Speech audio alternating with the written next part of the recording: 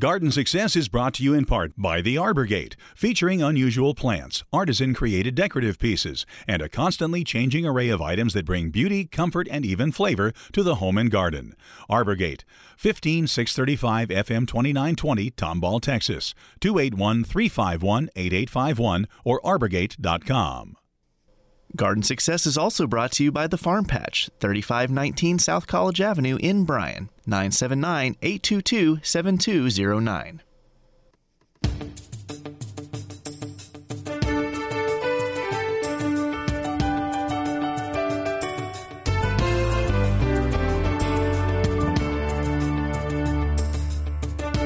Welcome to Garden Success with Skip Richter, the show designed to help you have a bountiful garden and a beautiful landscape.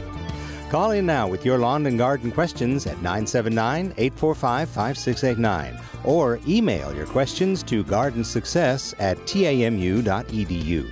And now, Texas A&M AgriLife Extension horticulturist Skip Richter. Well, hello and welcome to the show. We are hoping that you will give us a call today so we can discuss anything you're interested in regarding plants, landscapes, gardens, even houseplants, you name it. Get a pen if you would and write down our phone number so you can give us a call. That number is 845-5689, 845-5689. Or you can reach me by email at gardensuccess@tamu.edu, tamu.edu. We've got some emails to go through today, and by the way, email is a great way if you have a question of what is this plant, or how do you identify this insect or this disease, or any kind of thing, diagnostic or identification, because we can see a picture. But when you do send a picture, if you would attach it to the email, use the little paper clip rather than embed it, inserting it into the text itself of the email. It just is faster and easier for me to get a good quick look at it as I'm going through the emails. So also, one other thing about pictures, that my diagnosis or identification is going to be as good as your picture. How about that?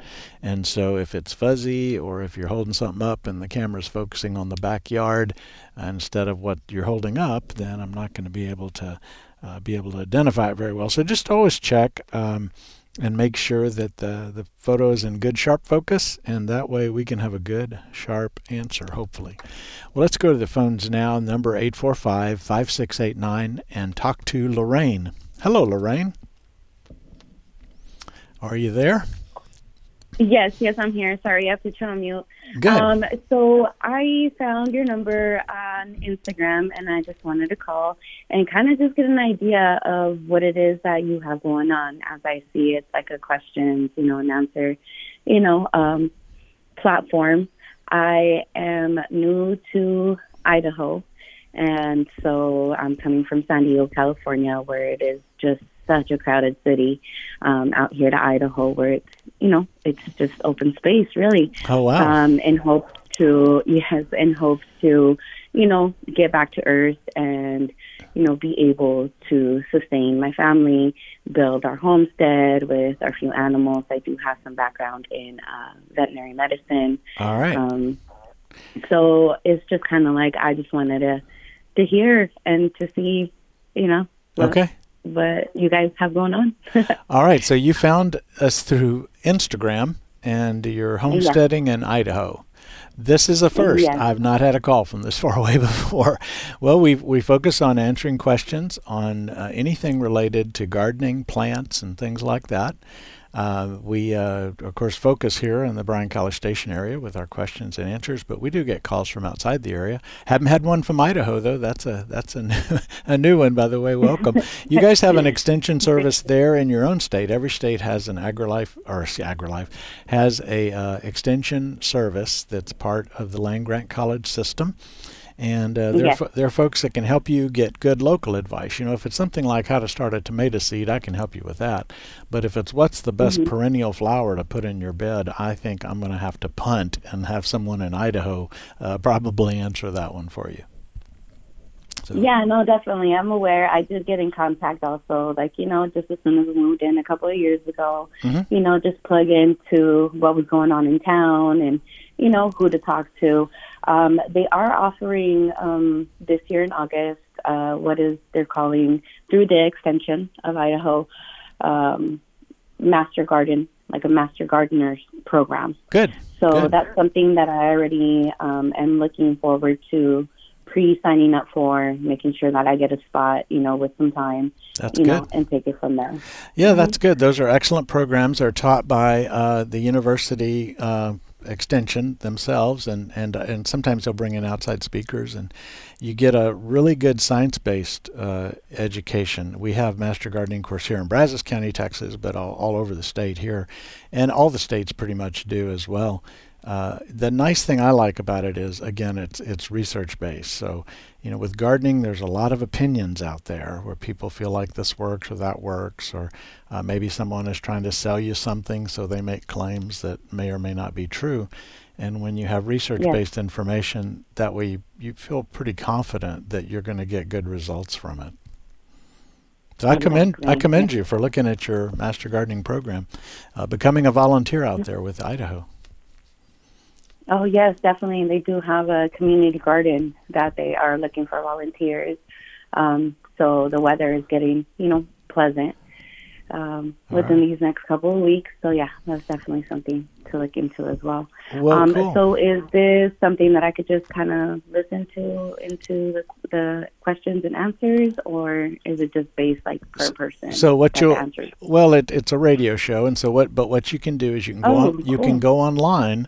And you can go to KAMU FM, KAMU, like A&M University, KAMU FM, and you go online and there's a listen live. And you can also listen to past shows. And that's true for any of you guys listening to this today.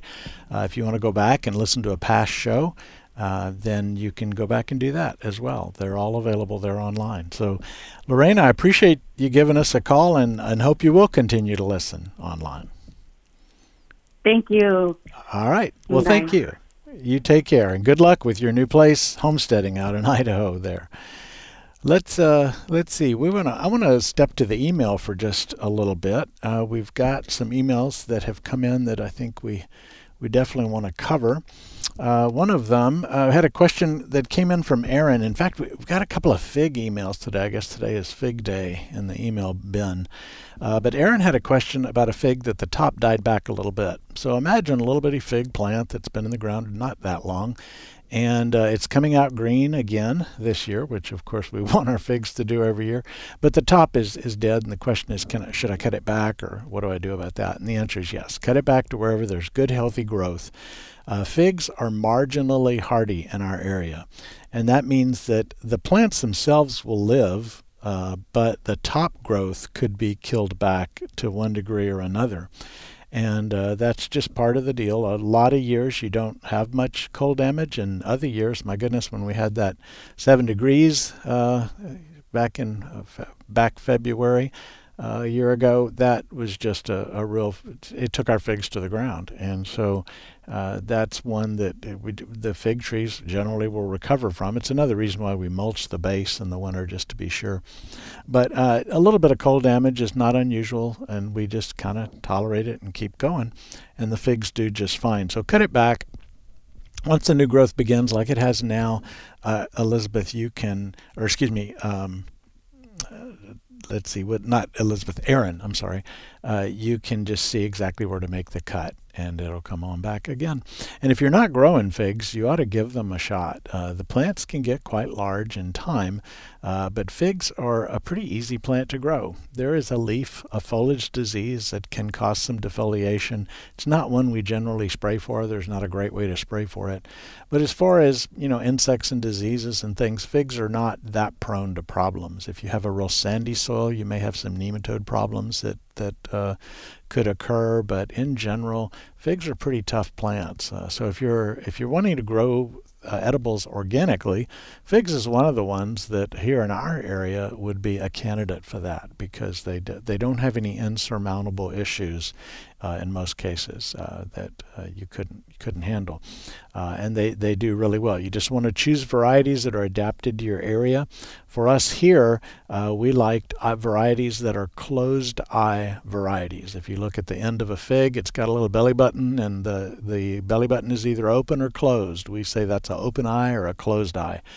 If it's closed, then bugs can't get in there to cause souring and problems. And so that would be the kind of variety we would recommend. There's a lot of good figs for this area. Alma and Celeste are two. Alma you may have trouble finding, but Celeste is pretty widely available. There's one called LSU Purple, and there's an LSU Gold also, and they both do well here.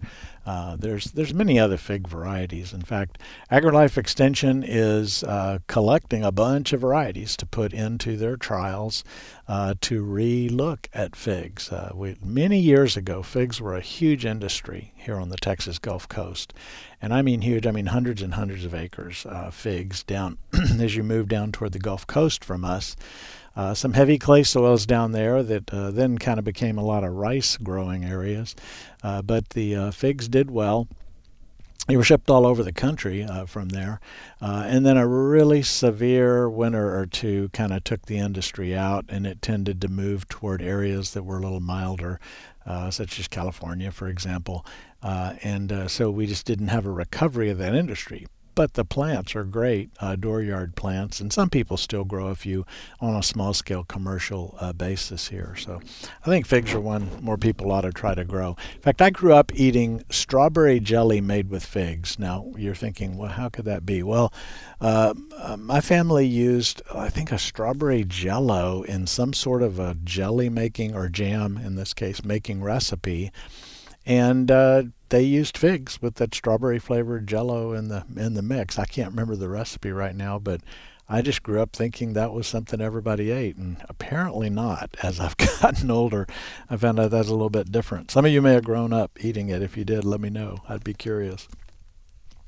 Our phone number is 845-5689, 845-5689, or by email at gardensuccess@tamu.edu, gardensuccess@tamu.edu. Along the way of emails, Fred asks about, is it too late to propagate figs from cuttings? And it's probably not. That normally we take dormant cuttings of figs, and we say stick them. You put them down and you can put them in soil in a spot, or you can just put them in a container full of potting mix and to root them. Put a little plastic bag over them to hold in some moisture, and root figs that way. But figs are very, very willing to root, and so you can do what's called an air layer, where you wrap soil in a plastic covering around the branch, and they'll root into that soil.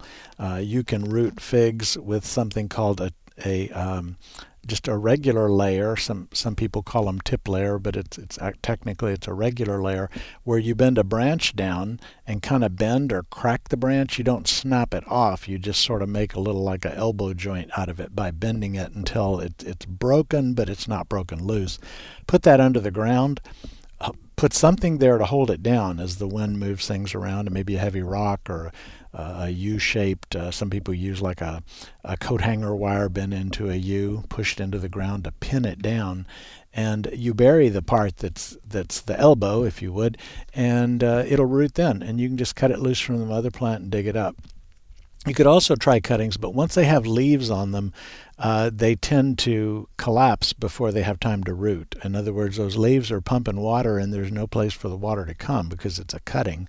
The cuttings can't take up that quantity and rate of water, so they don't tend to make it. So, Freddie, I think that those options would be maybe your best ones. If it's a tree you have access to, the air layer may be a good way to go. If it's a tree that you can visit now and then visit in maybe 2 or 3 weeks, 4 weeks, you may want to try the regular layer down on the ground, and those may give you a good option.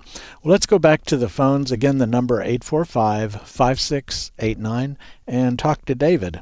Hello, David. Hi. Good afternoon. Afternoon. How are you? Good, thank you. So I've got a question about pomegranates and planting in Bryan in a neighborhood. I've got a couple bushes that actually I got given to me from one of the extension horticulture entities. Okay. And so around, I guess in the last freeze, since the last freeze, that was like February, almost a year back, then they've not come back up. I think they completely died. And I wonder if I should try again, or if maybe based on the cultivar, it's actually not hardy enough for me to let it go like that. Okay, so you planted the pomegranate when? How long? I would say 2019 spring, I think. Okay. And it didn't come back after last February?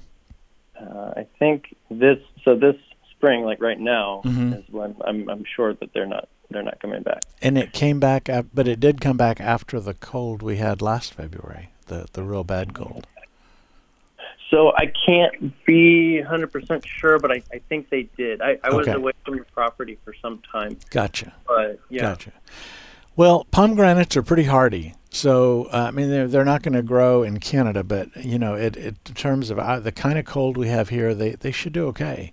And so I don't think it's an issue with cold, although with any plant, and I've been talking about figs, and this is certainly the case with figs, as you push a plant into succulent growth late in the year, you're more likely to get cold damage because it hasn't hardened off properly to prepare for the winter cold it normally would be able to tolerate. And so we can predispose a plant to more cold injury by pushing it into succulent growth late in the season. But I don't think that's the case based on just what I've heard you say on the pomegranate. It could be a poor drainage situation. Pomegranates do not like to be in anaerobic soil, meaning there's so much moisture in the soil that it drives the oxygen out and the roots are basically cannot get oxygen. So it could be a thing like that. Or some other cause for some reason that it declined. But pomegranates are pretty tough. They do have some issues with diseases, but that wouldn't be something that would keep a plant, that cause a plant to die and not come back out of the ground. They would be a disease of the fruit or maybe a disease of the foliage or something like that. Well, it's somewhat of a low area, and maybe it just has a thin layer of soil before clay is below that. And they really thrived 1 year for sure. They grew happily throughout all 12 months. So maybe is there a certain soil moisture or soil type that will give you a worse result when it does come to freeze?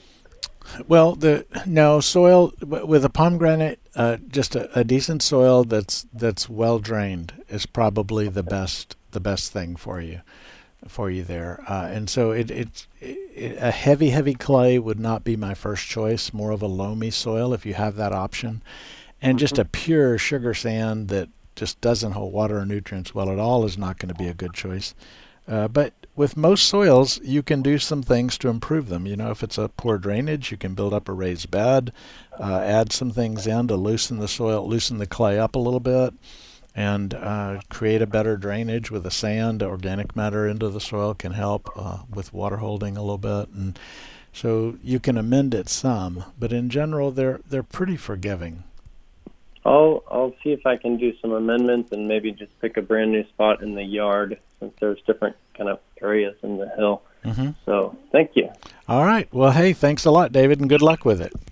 All right. Take care. All right. Bye-bye. Our number is 845-5689, 845-5689, or by email gardensuccess@tamu.edu, gardensuccess@tamu.edu. We had an email came in from Chris, and it was about the Garden Success a link that seems to not be working for the online. I tried that link, and I also got that it's not working. I don't know exactly what's wrong with it, but I do know this. If you go to KAMU-FM and you find the web page, you will be able to find Garden Success. It's one of the shows that's on live radio, so it's kamufm.org. And just go to Listen Live if you're listening live, or go to the garden, do a search for Garden Success. Hey, what's up? Another thing I can offer is that the KAMU website is going to be undergoing some upgrades in the next couple of weeks. There are going to be changes, but Garden Success will continue to be available on the new website. All right. So if you log on and notice that things look completely different, that is why. But All right, Garden good. Success will be there. Well, we will not go away, so just keep trying, and we'll be there. In fact, some of the changes are exciting and nice improvements in terms of moving forward, I understand. That is correct. More announcements when they are available. Okay. So no teasing the new announcements just yet. Very good. Well, let's go to the phones and talk to Melinda now. Hello, Melinda. Hello, Skip. How are you today? I'm well, thank you. It's beautiful outside. I called, well, first of all, the gentleman that called just a few minutes ago about his pomegranate, mine tanked after the cold last year. Mm-hmm. And it had done really well for, 4 or 5 years, never had any pomegranates on it, but it definitely died totally last year. I called about our Myers lemon plants, bushes, a couple of weeks ago, and I had expressed some concern because the very first freeze that we had turned out to be a lot colder than we expected, and we didn't have them sheltered, and they lost a lot of leaves. Okay. So we weren't sure that they were going to make it, but I thought I'd call you and tell you that in the past 2 weeks, they have leafed or are leafing out again, and in the lower part of the plants or bushes, they are beginning to bloom already. Oh, boy. And these were the ones that I told you that were like 5 and 6 feet tall. Mm-hmm. And so they're going to be okay. Well, that's great. Get through that. And the angel trumpets are coming out from the ground again, as we would expect. And so things are looking good. Well, that's good. And, citrus will do that. We can have cold that kills citrus. And, by the way, that February a year ago, all bets are off when we have that kind of cold. For pomegranates and figs and all kinds of things, although our figs have come back mostly. But with the citrus, sometimes you do lose the foliage, and then you get these little bud sprouts that come out along the stem, which sounds like what's happened for you. So kind of cool. Don't you just love the blooms of citrus, the smell? Oh, it is one of the most fragrant things. It really is. It really is. We can't grow lilacs down here, and gardenias, let's just say you got to go to great lengths and make them think they're not here to have a happy gardenia. But boy, we sure can grow some nice citrus blossoms. Yes, they are. And the other plant, the angel trumpet that I mentioned, it's semi-tropical, and so it dies back to the ground every year. And yes, I thought it didn't have a fragrance. And then one year we had a lot of rain in the spring and into summer, and ours are on the east side of the house, so it gets water runoff from the house. And they had grown to about 7 feet tall that year, and the two plants had 180 blooms on them. And at dusk, when you would step out on the porch, it would smell like sweet baby powder. That's the only time of day that you ever got a fragrance from them. That's right. They're the ones that has the really long trumpet bloom that hangs down. Not Datura, but the other. Yes, the Brugmansia. Angel trumpet. And they're just so beautiful in the landscape and do really, really well here, despite our hard freezes. That's right. Come back from the roots. Well, Melinda, I hope you got some pictures of that angel's trumpet, because that sounds like it was gorgeous. I don't know if I have. I think I've lost those. Oh, no. Okay. I took my phone swimming one day. But my husband does have pictures of some of the subsequent ones. Okay. They're blooming. So. Well, I'm gonna comment on those a little bit. Thanks for bringing that up. So The Brugmansia, or as Melinda was saying, the angel's trumpet, they call them that because it's the blooms hang down, as if trumpets from heaven hanging downward. There's the Datura, which is a poisonous plant. That there's a native weed of the West Texas and other places called Jimson weed. If any of you know Gene Autry songs like Back in the Saddle Again, he talks about the Jimson weed. That's what he's talking about, a Datura, a type of Datura.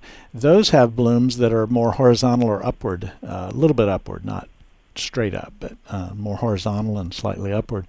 And they're not as fragrant as the Brugmansias. But Brugmansia is one of those plants. It's like moonflower, which is a morning glory-like plant, that is moth-pollinated. And so they typically do their blooming and send out their fragrance at night. And often plants like that have white blooms or very light-colored blooms. And that's so that a moth flying along at night can follow his nose and head to the flower.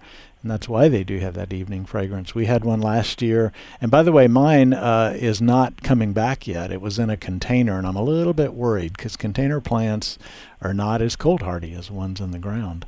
But I haven't seen new growth on mine yet. But boy, I tell you get out there about 6 o'clock, 8 o'clock in the evening, somewhere in there, and you just have a really nice fragrance. So if you plant one of those kinds of plants, think about where you sit and where the breeze blows. A lot of times we're dealing with a southwestern breeze at that time of day, and so maybe you would want to put it to the southwest from your patio or outdoor sitting area, or if it's a container, or locating it there. Now things like sunlight and other things will definitely have a factor determining where you would put that plant. But Daturas use a lot of water, and so mine in a container had to be watered every day to keep it happy, and I had it protected from the western sun. So just think about all those things. But as Melinda was saying, that Brugmansia is a wonderful plant to have with a nice fragrance and just really beautiful as well. Well, our phone number is 845-5689, 845-5689, or you can reach me by email at gardensuccess@tamu.edu, gardensuccess@tamu.edu. Had a question come in from email from Paul.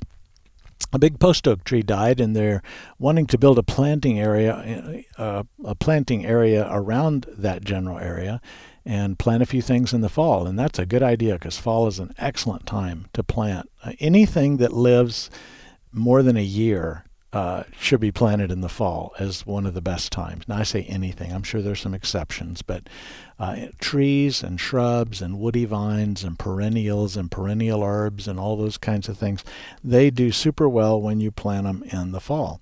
So anyway, Paul was wanting to put in some things there, thinking about maybe a Catawba crepe myrtle. Catawba is a variety of crepe myrtle. And you can tell because of the name Catawba, which is a Native American word or name, that would be one of the powdery mildew resistant crepe myrtles that's out there on the market. And he's wanting to maybe put some native grasses and shrubs and things like that. And discussion is around what would be good to till into the area. Generally, if there was an old tree there, you're going to have trouble tilling anything in because the tree roots last a long time. Even after the tree's dead, you've got these woody things in the way that keep you from tilling. But mixing a little bit of organic matter into the soil over a large area can be helpful in getting that plant started, because what it does is it semi-simulates the forest floor environment where organic matter has been decomposing for decades and hundreds of years and building that soil. And so when we want to plant, doing that to a large area can be helpful. Now, putting some compost in a planting hole does no good at all. In fact, I would contend that it may even work against you, especially in a clay soil where you create this nice underground flower pot in the clay by digging the hole and filling it full of potting soil or compost or something like that, and the roots don't tend to venture out as well. But I would amend the whole area, and then the whole area meaning wide as you can, and then dig a hole and plant your plant. And that compost, of course, is not going to last forever. It will decompose away in a matter of just 2 or 3 years. You'll depending on the size of the actual particles. If it's chunky wood, it's going to last longer than very fine textured compost. But by then, you will have been mulching and maintaining a mulch and keeping that mulch there as it decomposes, and it just sort of takes over the forest floor environment that the plants are most wanting to be in. So we're going to come back to Paul's email and talk about some plant materials, but first I want to go to the phones.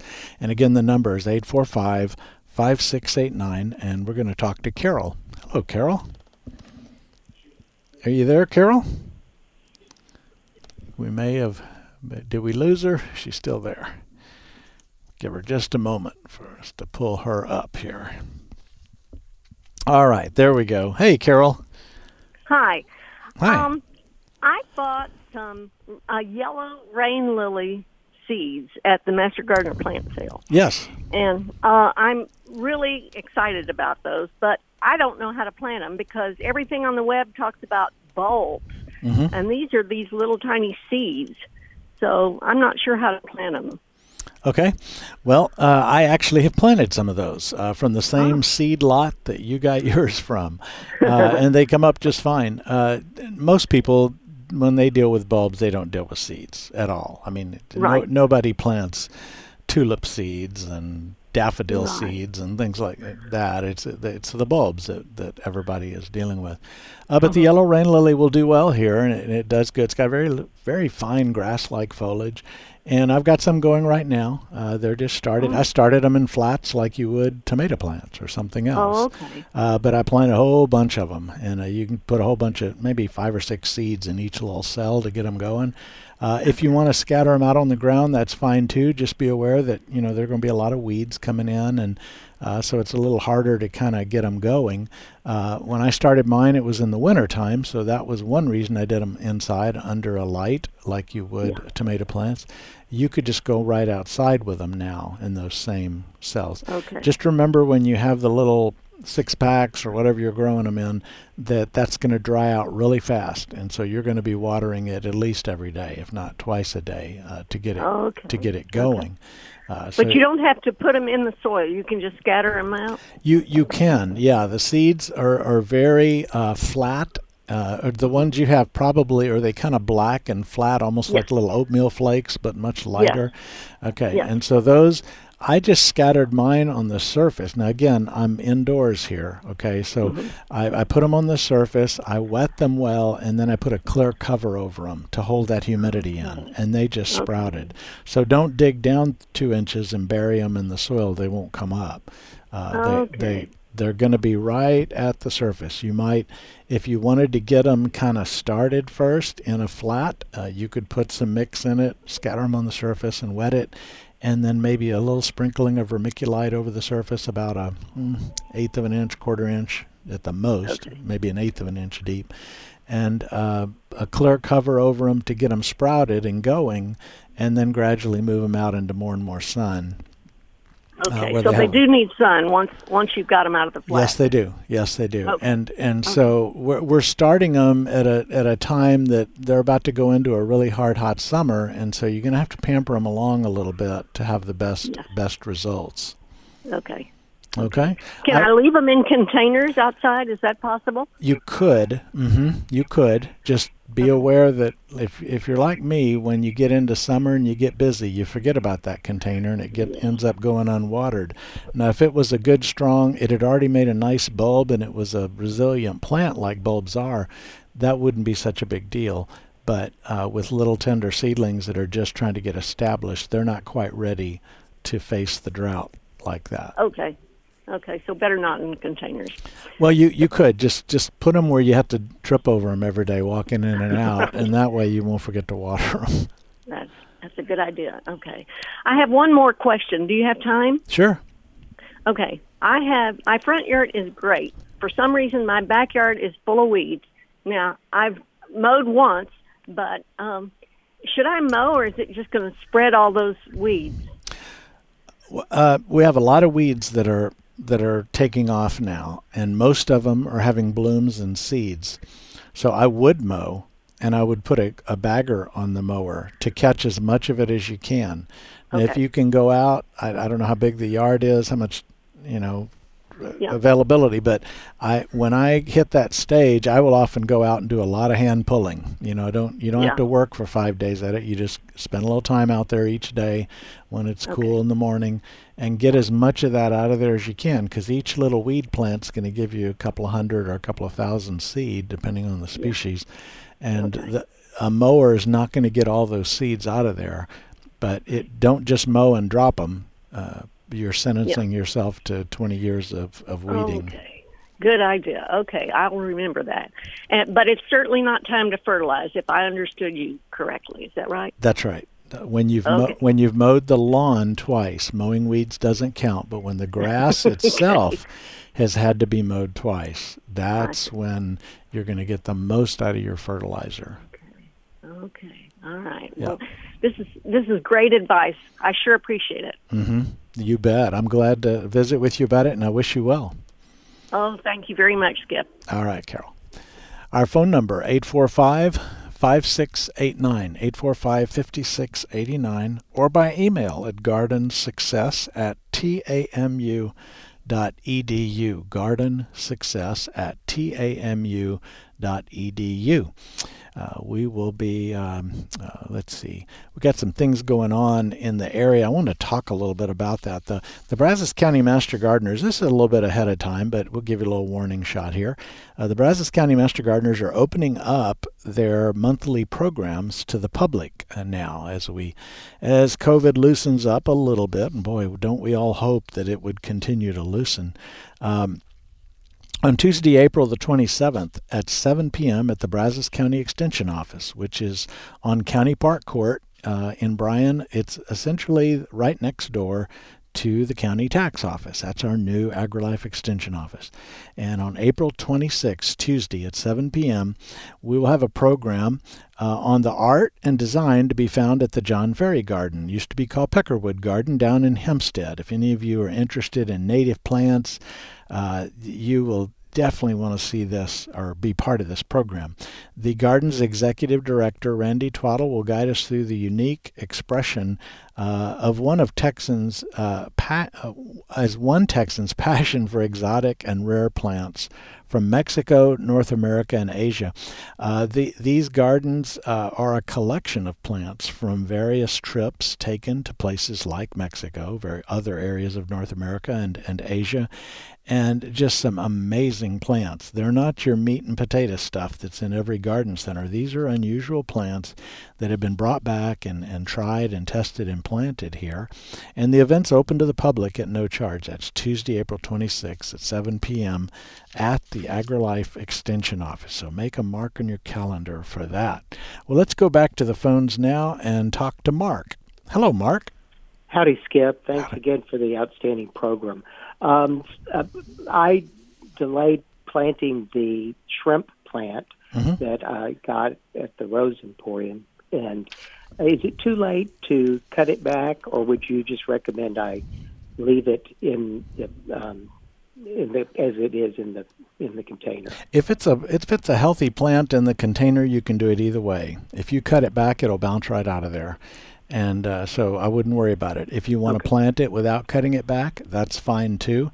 It just, that way it's not having to come back out from its stored reserves below ground. And it just gives it a little more of an early boost to get it established, because I know your goal is to get it established and make a much larger plant out of it.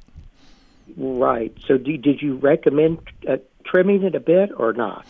Not from the standpoint of the plant's health. It will tolerate it, and it'll be fine, and it'll keep going. No problem with cutting it back. It's just that it'll have to then regrow all the leaves that it already had. Got it. Well, I'm glad I didn't cut it back. So it looks pretty long. But do they like sun more than shade? They like a very bright shade to part sun. Now, depends. There are a number of shrimp plants out there. Can you tell me, are your bloom colors, are they more kind of a rusty red? Are they yellow? Are the leaves solid light green, or are they blotchy white, or what kind did you get? Well, I wanted the original one, which sort of I think called orange, which kills me as an Aggie to buy something orange. But it just looked like the ones from 50 years ago. I came to grips. I got some red ones, right? And, okay. They looked different. Somehow, I guess they were mislabeled and not blooming. But as it turns out, they're both excellent, and the leaves are solid green. All right. Well, that I know. I think I know which one you have, and that one will do well in. I wouldn't put it in full all-day sun. It'll grow, but it'll be a little unhappy. But they do well in a part shade, a bright shade, a trimmed-up shade. And by the way, Mark, don't worry about the orange. I came to grips with that a long time ago. That's the color of the Aggie bonfire, and I think it's a beautiful color. Yes, right. Excellent. I hated the pollution that it caused and the loss of trees, but I went to every one from when I was a kid. And then the Drummond or whatever it is, I don't think that's the Drusendorf salvia that apparently grows like a weed. It's blue. It's beautiful. Does it like more sun or shade? It's the old. Are you think of native salvia? Yeah, I am. Salvia Phoenicia. Oh gosh, it's from the Duelberg. Yeah, there you go. Okay. Duelenberg. Thank like you. Duesenberg, right? Duelenberg. Right. Okay. Salvia farinaceae is a Central Texas native, and it grows. If you drive out through the hill country and you see these low sloughs where water runs during rainfall but doesn't stand all the time, you'll find it growing in those areas. So it likes some moisture, but it doesn't need to be in a swamp. Doesn't want to be in a swamp.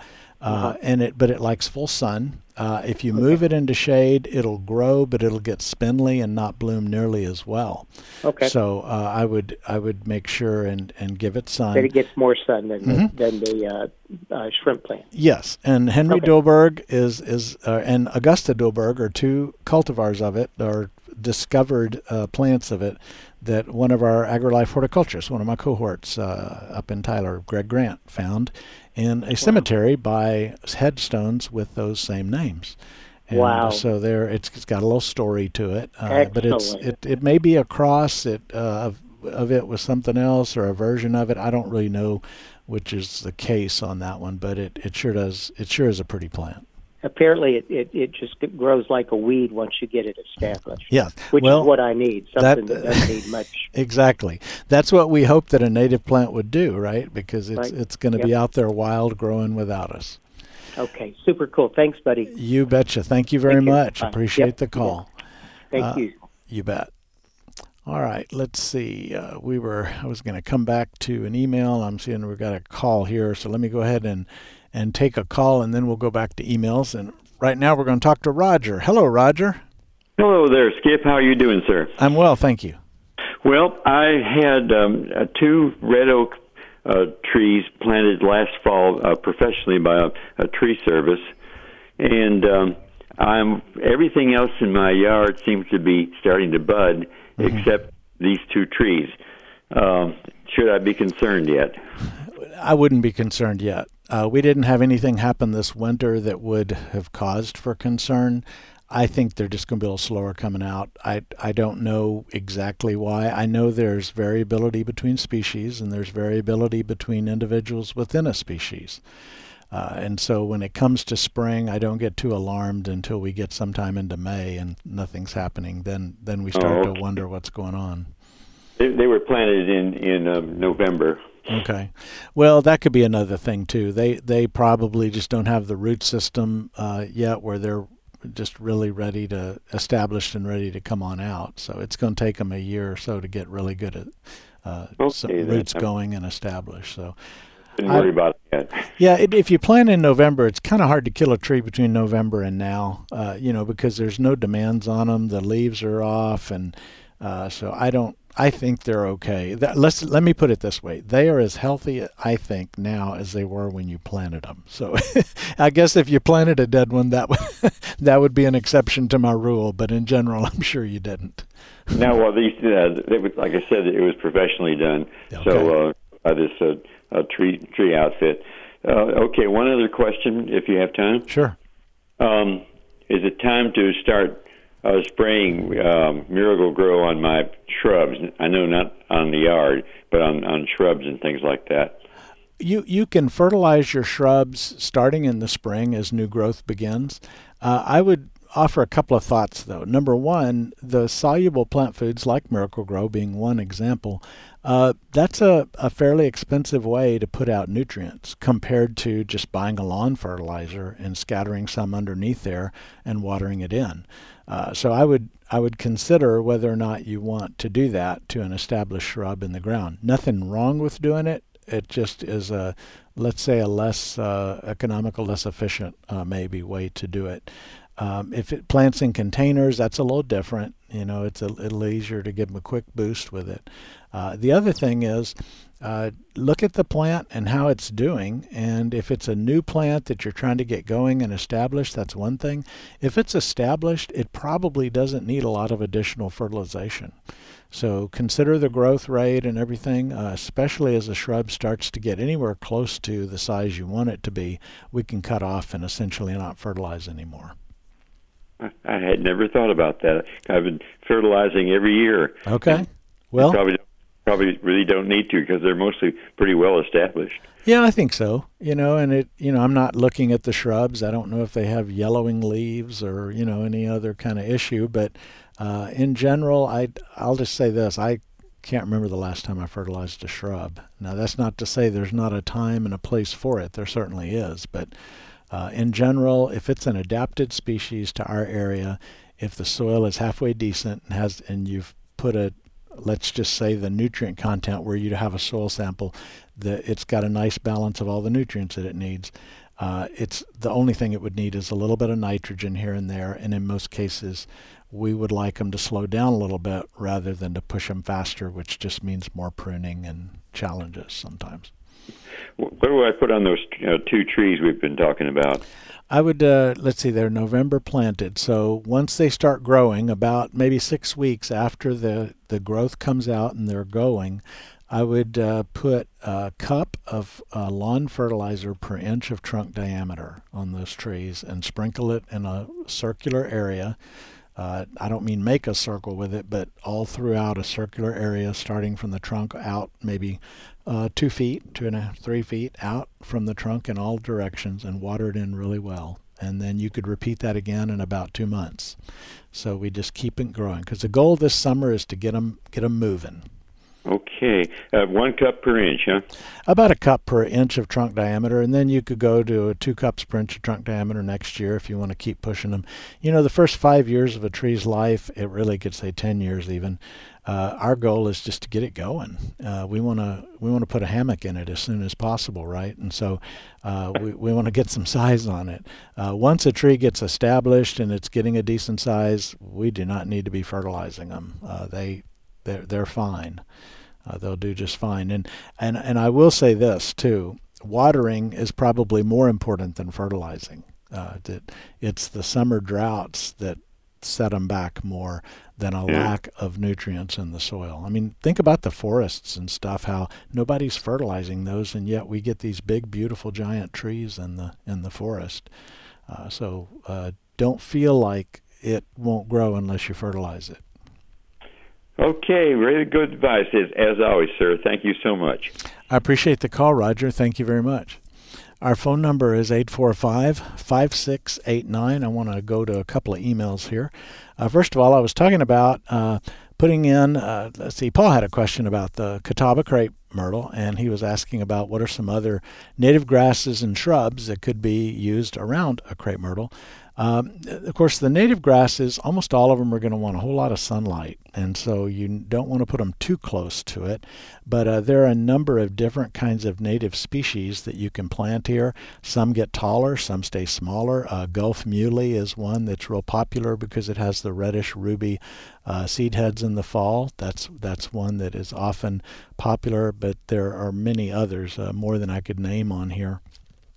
That could be used. As far as other shrubs, I'd keep them a little distance away. Again, those shrubs are going to want some sunlight, and so you want to make sure that that they get adequate sunlight as well. And it kind of comes down to the aesthetic. Keep in mind your crepe myrtle is going to bloom during the summer, so maybe you would want something that would give you some color in the spring or in the fall. If you, in the wintertime, the crepe myrtle, unless you misprune it or butcher it, it's going to have a nice, beautiful trunk structure, and that's really attractive as well. So those would be a few things to consider, but think about what you like. Just so many plants we could be using in an area around them like that. Do you want something that's an evergreen? That is a good option because, again, the crepe myrtle is going to go through a dormant period where maybe it would be good to have an evergreen shrub in the area just so you're providing some winter color out there in the landscape. And I know I'm probably not giving you actual names of shrubs, but maybe we need to converse back and forth a little more, Paul, and kind of come up with your goals, or even a photo of the spot would be helpful because then I could see what else is around and maybe come up with some suggestions for some things that would fit that well. One other thing I want to cover on email before we go back to the phones. We had a question from Brian about what are some tall shrubs, things that get maybe 10 or 15 feet high, and he'd ask about possibly using red tips or Texas sages. Texas sage will do okay here if it has good drainage, which it often doesn't in our heavy clay soils. Texas sage comes from areas that don't have as much rainfall as we do, so we've got to make it have good drainage in order to keep it happy here. It doesn't quite get large enough for a good while, I think, to fit that height bill. Red tip can. We got away from red tips years ago because of a foliage disease that was devastating to them. Now you don't see them around as much, and so I don't know, maybe it's safe to put a red tip back in again. Just be aware that disease can be kind of an issue on the red tips. It's called entomosporium leaf spot. Other kinds of things in the 10 to 15 foot range, if your soil is a decent type and has good drainage, there are some hollies that will make a nice size shrub like that, including our Yopon holly. We have some deciduous, some evergreen Yopon that have berries. Some are very narrow and almost columnar in their habit. One called Scarlet's Peak has a very upright growth habit. I would give Scarlet's Peak a consideration. Go do an online search for that. Take a look and see if that's something that you might like. Gosh, there's a lot of possibilities. One of the things is when we get a shrub that gets up 10 or 15 feet high, it often also gets very wide. That would be the case with red tip. So if you got a property line and you want to put shrubs down them that get that high, you're probably going to end up losing a lot of your property to the width of the shrub as well.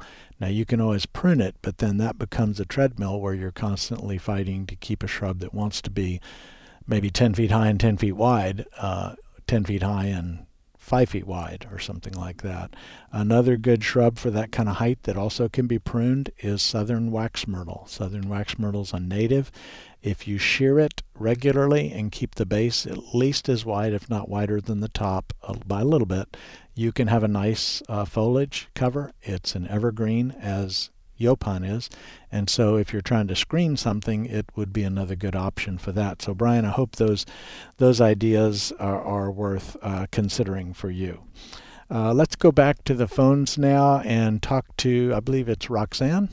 Hello, Roxanne. Hello, Skip. Thank you for taking my call. Yes. I have a really nice patch of bluebonnets, and I would like to use some of the seeds to start a patch in another part of the lot. Okay. What is the best way to do that? Okay. Well, so bluebonnets, as they finish blooming, produce the little pods like a pea pod that are green and kind of velvety when they're developing. Then they'll start to get a little bit of a browning, discoloring, tanning color to them as they mature.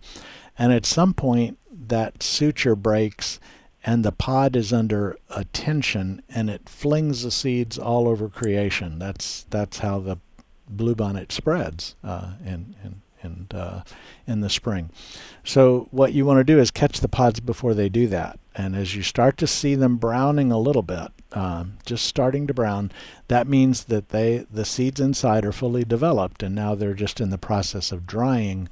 and you would want to pick them and put them in something where when they, I'll say, explode, those seeds don't go all over the place. I've used different things. If you're just doing a few seed, the little organza bags, that's that little material like you might see at a bridal shower, the little gifts put in a little drawstring organza bag. I don't know if you have seen that kind of thing before, Yes. but you can buy those online. They're very inexpensive. And you can just put those over individual pods and collect seeds. Now, if you're trying to cover a large area, you don't want to have 100 of those things out there. It'll give the neighbors something to talk about. But you might just then want to clip the pods, drop them into a paper sack that you lightly close, because they will pop straight out of the sack too. But just some place where they can explode and the seeds bang around inside the sack, and then at the end you've got them all. But that would be your two options. Wonderful. And then when would be the time to actually plant them? Can I go ahead, once they explode, is that the time to go ahead and distribute them in the yard area? Well, that's what nature does, but that's not the most efficient way. I would probably wait until fall, let's say late September, and go out and prepare the area where you want them to be. That may mean mowing down weeds or something and raking all the mowed clippings out of the way so you have some soil exposure. It doesn't need to be a bunch of bare soil, but just not like a hayfield out there with all the mowed stuff sitting on top. Spread your seeds around like you want them, and then somehow rake them into the surface just a little bit to get some seed to soil contact. And then if rainfall doesn't cooperate, occasionally putting a big old sprinkler out there and giving them a good soaking. One reason we have such a good bluebonnet show this year is because we had a decent rainfall this past fall when those seeds were germinating, because that's when they come up and they sit there all winter, and then they put their show on in the spring. Okay. So I now know the things that I have done wrong. So thank you. I appreciate it, and I hope I have better luck this time. Okay. Well, now this is True Confessions Horticulture Show, so you didn't have to do that, but have fun with doing it the other way. Okay. Thank you much. All right. Bye-bye. Bye-bye. All right. Let's see. I think we're a little short on time for a phone call, so I'm going to talk this one on out. I did want to get back to the emails for an email from Sherry. Sherry has bird clover throughout the yard and along a long driveway.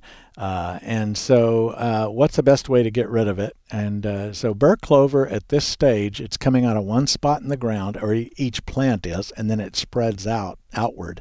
And so when the soil is moist, you can reach down and pull it up. And if this is, a lot of it, you're probably thinking, there's no way I can pull all that. Well, that's the best option, or a hoe that just pops it loose and gets all those seeds out of there. Otherwise, it's going to contribute to more bird clover in the future. If you spray it, you can kill the plant, but once a weed goes reproductive, means it's blooming and setting seed, the sprays aren't as effective. And plus, you may already have viable seed. So getting rid of it physically may be your best bet if there's a way to do that. If that doesn't fully answer that question, Sherry, please reply back and we will take another stab at it next Thursday. Hey, thanks for listening to Garden Success. We'll be back again next Thursday to answer your gardening questions.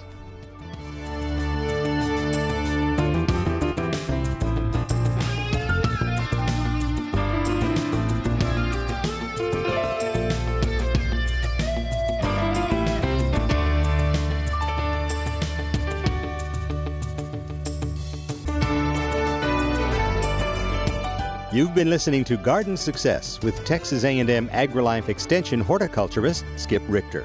Join us again next week as Skip discusses your questions about gardening and landscaping in the Brazos Valley. Garden Success is brought to you in part by the Arbor Gate, featuring unusual plants, artisan-created decorative pieces, and a constantly changing array of items that bring beauty, comfort, and even flavor to the home and garden. Arbor Gate, 15635 FM 2920, Tomball, Texas, 281-351-8851, or arborgate.com. Garden Success is also brought to you by The Farm Patch, 3519 South College Avenue in Bryan, 979-822-7209.